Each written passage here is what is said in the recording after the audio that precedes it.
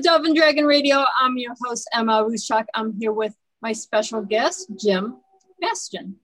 Welcome. Well, thank you very much for having me. Why don't you tell our audience a little bit about what you do? Well, I'm currently retired. I'm a former high school psychology and history teacher. I converted to capitalism after that, got an MBA, and then had a long business career and began writing as my retirement began to approach. That's a busy, busy career. So your book is about? Well, it's Wisconsin Logging Camp, 1921. And clearly that is a main theme. Mm-hmm. But the Wisconsin Logging Camp is really a microcosm of the transformation that was occurring in 1920 worldwide. And it really is a platform for which I could investigate that transformational process. That's one of the things that intrigues me, and one of the things I really like writing about are periods in history that are particularly transformational. And for example, in 1920, you had the end of World War I, you had the largest human migration in history, you had the Russian Revolution, the Spanish flu pandemic, prohibition, women's suffrage.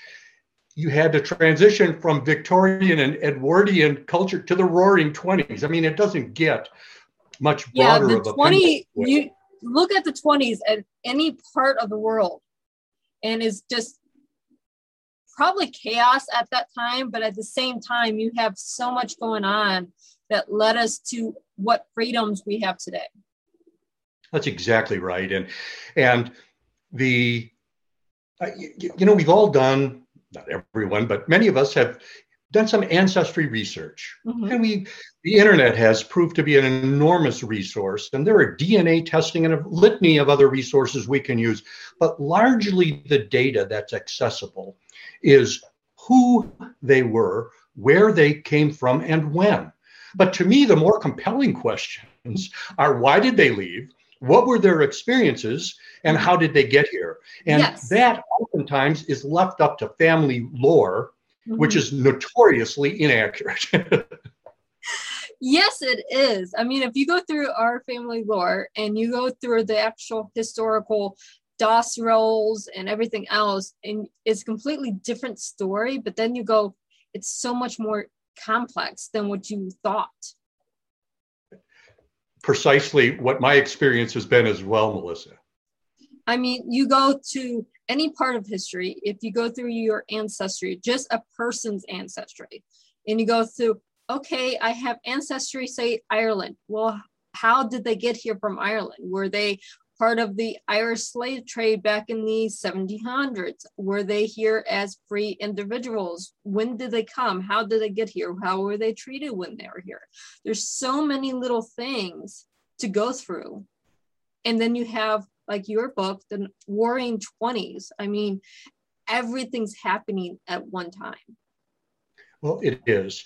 And how I try to communicate that chaos, as you put it, of this transformational period was to follow two immigrant families. They're sort of the everyman immigrant, one from Germany following World War I as the vanquished, and then one from Poland, a country that was absolutely devastated during World War I.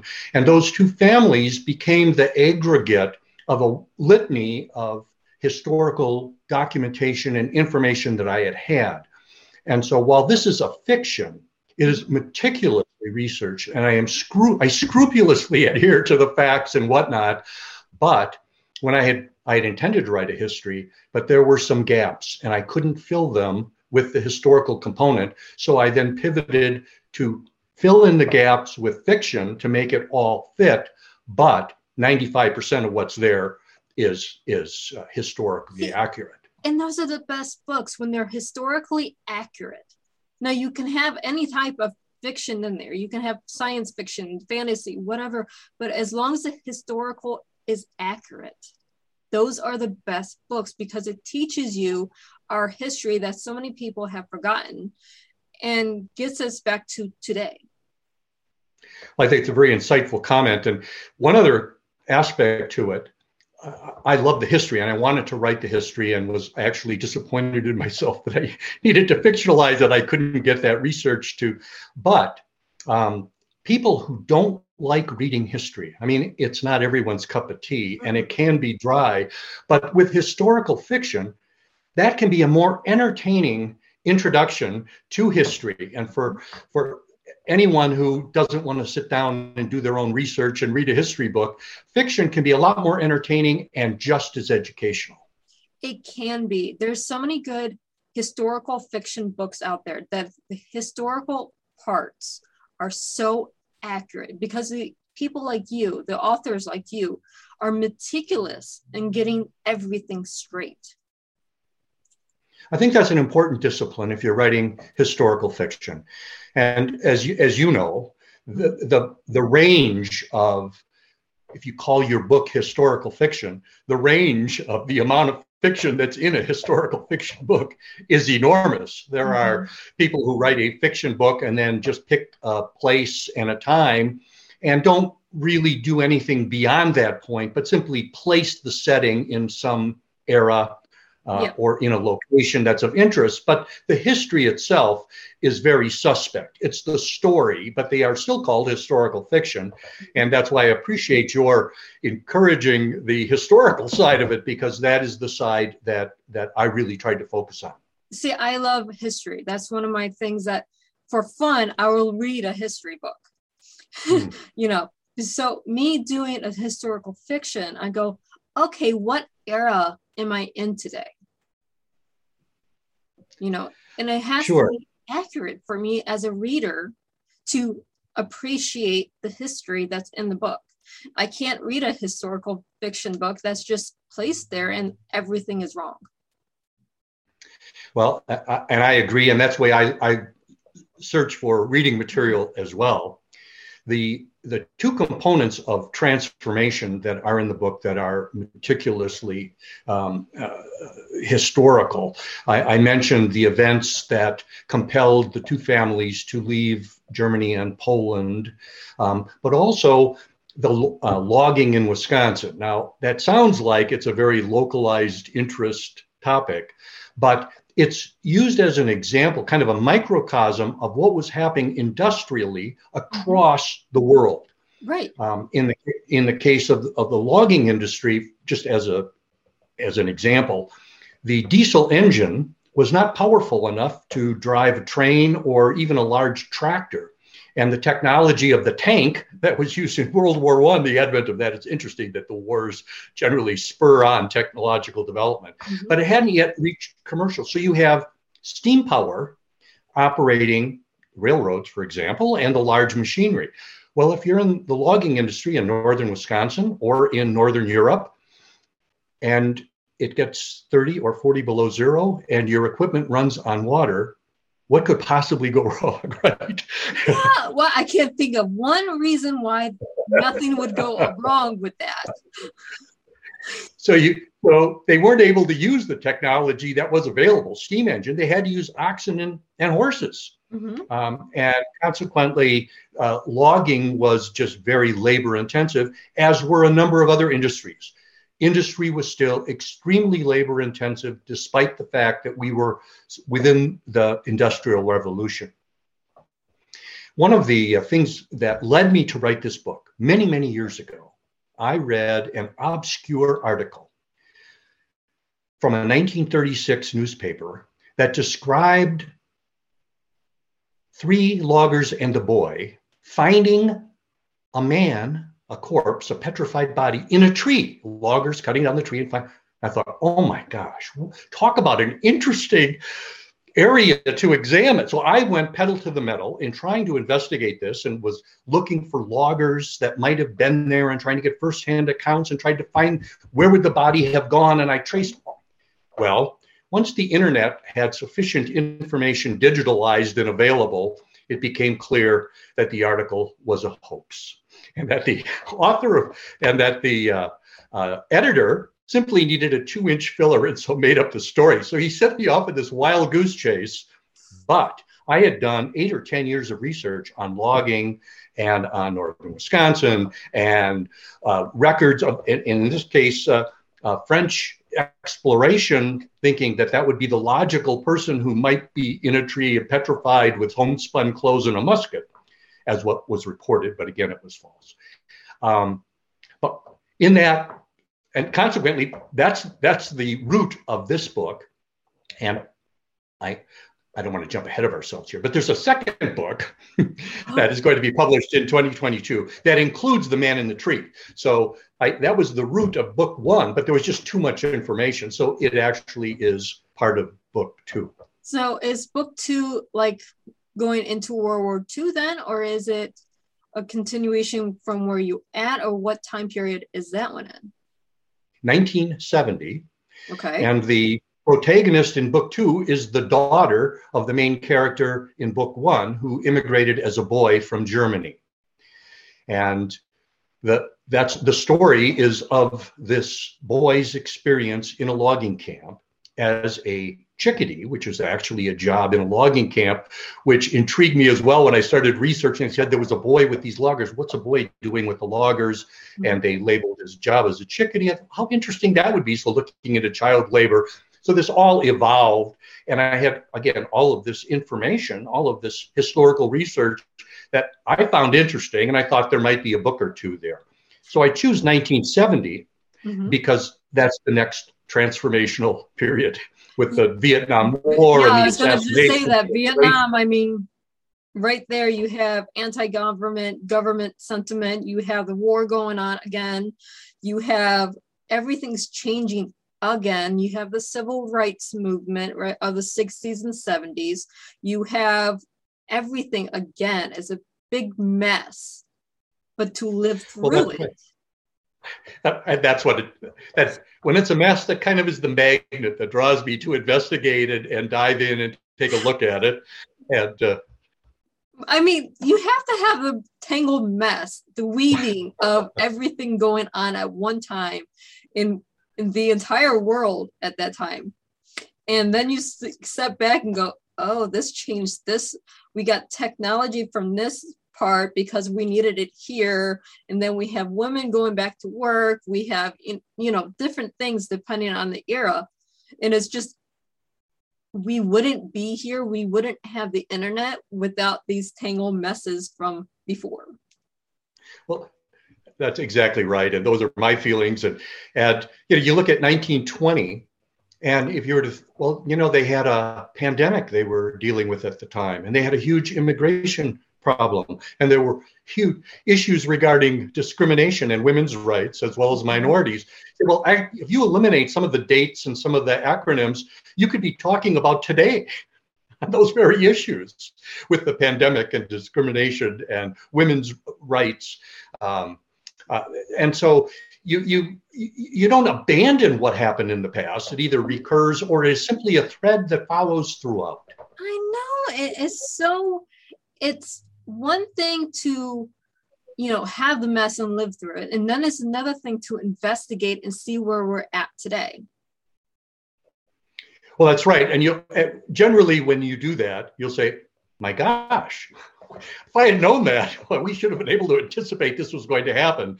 Or those people went through exactly the same thing we did, or I'm experiencing. And again, cycling back just a little bit, when you're researching ancestry, the lights go off. When you begin looking at, this is what we're experiencing, oh my gosh, those were the same events that were occurring when my ancestors left Poland or Germany or wherever they migrated from. I'll bet they were experiencing those same phenomena. You have women's rights. How many times in history have we done women's rights? We have wars going on. Every great invention has came from a war. I'm sorry to say that, but that's how things happen. We have unity going on post-wars. We have anti-government sentiment, where the line's drawn. That's every decade, I think. We always, the immigration issue. It's a circle. History is a circle. If we don't learn from it, we repeat it. Exactly. I had a wonderful history teacher. He said, if you don't understand the circle, you're bound to repeat the circle until you get off. That's an insightful comment. It is, but that gives us so much fonder for our stories. Well, that's right. I mean, the written word, we go back and we do our history, we do our research, we do our science fiction, we do whatever we're doing. And it is because of something that happened before now. Yes. I mean, I find that fascinating as well. It is. I mean, even technology. I mean, think about it. We didn't have Zoom and stuff like this in the early 2000s. What happened for us to get Zoom and camera phones and all this? We had the World Trade Centers. That's where we got the camera phones from. We took a tragedy and turned it into technology we use today. Well, it certainly was an accelerant. Yes. It was a very, very hefty accelerant. But I mean, everything that happens, our technology, how we live, how we dress, everything happens because of some ball of mess we're going through. Indeed. So when in 2022 are we expecting the second book? The middle of the year, somewhere around the middle of the year. So July, August area. Yes, that's right. That would be awesome because one, you have a series started and there's so many different parts. If you go Vietnam to, let's see, the next catastrophe ball of mess would be Desert Storm. Yes. So in chronological order, just throwing my knowledge of history out there. Sure.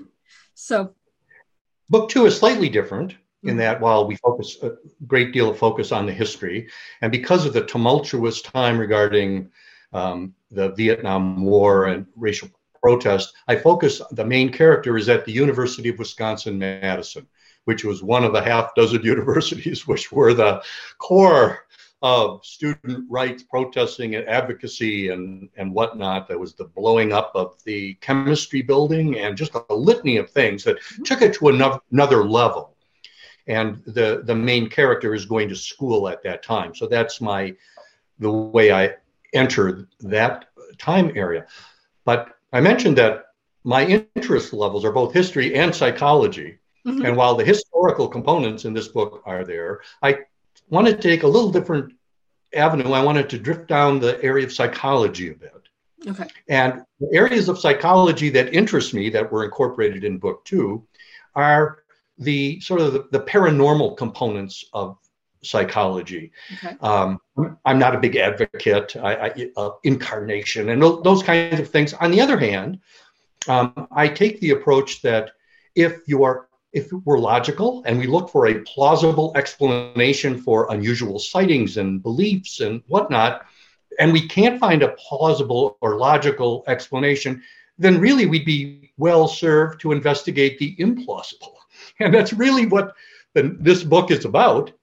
Is the title is Willa's Pursuit, and Willa, the main character, is pursuing the implausible explanation for her, and in her case, her challenge is called xynoglossia. And xynoglossia, xyno is foreign, glossia is language, and it is the sudden onset of the ability to speak a foreign language that you've never studied, never been exposed to, and it's often accompanied by memories and thoughts and perceptions and whatnot. It's rare, but it's not any rarer than multiple personality, and we see books about that. And today's, we call it in English, foreign accent syndrome. Oh, there you go. There are exactly 66 case studies since 1903 on this subject. And how is it that you just happen to know because that? I suffer from it. Is that right? Mm-hmm. Well, you may. I'll send you a copy of the book the moment it comes out. You might find it of interest, and I'd also be very interested in your perspective on it. I would be happy to give you my perspective on it because there's only been, like you said, it's very rare. And when I I talk good English now, but when I woke up from my craniotomy, I was speaking Romanian. That is exactly what the symptoms are.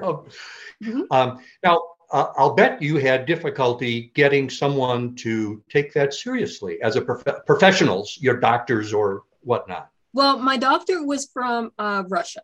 Okay. So he was okay speaking with me, and we're getting people, well, she's been to the country before. No, I've never, even to this day, I have not left the country of the United States. So I have never been exposed to Romanian language. I was never read to it. I was, completely, we still don't know where we picked this up from, but it's something I'm passionate about learning on a second language now, or multiple language, sure. Because you've got a good head start. Yeah, I have a good head start on it. So I'm learning a language that I slip into without will. I wonder statistically what the odds are of an author who's writing a book and randomly selected to go on a show talking about something in which there are 63 cases since 1900 and have the interviewer, well, by golly, that's what I have. I wonder what the odds of that are. I can't believe they're very high. I don't think they're very high at all. I mean, if you take all 66 cases, and I think there's only 3 of us alive right now, and and they're poorly documented, and they haven't been taken seriously by professionals because they've just passed it off. Generally, when we don't have a plausible explanation, we say, well, they're either crackpots craving attention or they're delusional. Yes. But if it's happening, that's the plausible explanation because they can't think of a plausible explanation. That's why you need to pursue the implausible. Yes, because I actually went to my counselor because here I am speaking the language my family doesn't know. I'm getting depressed because I can't communicate with my family. So I found a counselor, and she's from, guess what? Romania. So we're talking to each other and going through counseling sessions. She's like, you just been here a week or two, haven't you? I'm like, no, I was born here. I speak English. I don't know where this language came from. I had to take my birth certificate. It got to that point. Sure, the skepticism is so rampant. It is. Even in any medical field, it's just not there because it's so rare. Something triggers it and no one can explain why. Yes. I mean, even with technology today, and to go back to the 70s, you don't have the technology of today, and they still can't explain it. Well, that's right. Although the progress in psychology, although I'm sure there are psychologists who would want to rip my tongue out for saying this, but the progress hasn't been as pronounced as it is, say, in medicine, where the diagnostic tools and the treatments, the immunization, speed of immunization development, those have just been miraculous on the medical side. But when you talk about dealing with profound illness, mental challenges, or whether it's depression or anxiety or stress ailments, there really hasn't been the same degree of advancement. And so we're looking at a pharmaceutical mix that sometimes will be used to treat it, but often it's just counseling. And it really is in part predicated on the skill of that individual therapist, as opposed to them using the science to its fullest advantage. Very true. I mean, there's areas that we are so advanced in. We have robotics doing surgery, but at the same time, the human mind, either through counseling or things, it's more, here's a pill, call me in the morning. Well, that's right. And if it doesn't work, well, let's try another one. And it's really a pharmaceutical experiment as opposed to a psychological treatment. Yes. And that's the way it's been since the 20s. It hasn't changed. And that is precisely to my point. That's been my experience as well. One of the things about both this book and the second book. I always like to, what can a reader take from this other than you gave them some facts that might be easier for them to absorb because it's in a story? It's dealing with challenges. And in the first case, the boy's challenge had to do with him being orphaned on the way as an immigrant, and 7 years old, orphaned on a ship on the way to America. He had challenges to overcome. And in the second book, it's subsequently his daughter who has the same affliction that you were relating. And what is the strategy that tends to work? And what I landed on was kind of a threefold strategy that the boy used, and the other main character, and that is self-advocacy, the support of friends and family, and then professional assistance. And whatever the challenge is, if it's legal or medical or psychological, or if you are advocating for yourself, well, if you're not, who's going to? You need to be your own champion of your own cause. Yeah, you do. And if you can get help from family and friends, that emboldens you. And then if there's professional assistance available, well, for heaven's sakes, if it's available and you need it, use it. And that triumvirate of approach to solving the problem using those three things may be a way for helping people who are having trouble organizing how to attack their challenge. Well, that may be the shorthand way to do it. I'm not trying to minimize, but just to get started. Sometimes it's too big of a problem to get your hands around. But if you break it down into smaller bits, oh, I need to do this, self-advocate, make sure my family and friends are on board, and find out what professional services or help is available. Oh, that's easier to solve than, oh my gosh, my world is crumbling. Exactly. I mean, we can't ever figure out, what we're doing until we advocate for self. We have to stop first. Just stop, look around, see what you have. Then you self-advocate. Then you talk to your family and friends, try to find family and friends that can help and, motivate you. And then you seek the professional. And sometimes you still if you have a professional, you still have to advocate with a professional. Well, that's right. That's exactly right. But we're almost out of time. So where can our listeners and our viewers find you? Well, they can find me at my website, which is wisconsinloggingcamp.com. The book, Wisconsin Logging Camp 1921, is available pretty much anywhere. It's on Amazon, most bookstores, libraries. Bookstores will certainly have access to it. They'll order it for listeners. A lot of libraries are carrying it. And hopefully and then the second book will be coming out next summer. The publisher is Bauer House, and that's where my first book is as well. Thank you so much. And thank you for being on the show. This has been fun. And I can't believe we touched on a subject that no one knows about. Well, that's not true. You did. And you caught me aback by that, but I was delighted. And thank you so much for having me on the show. I really enjoyed it. It was really a pleasure to talk with you. This was really a fun interview. And for our listeners and our readers, happy listening.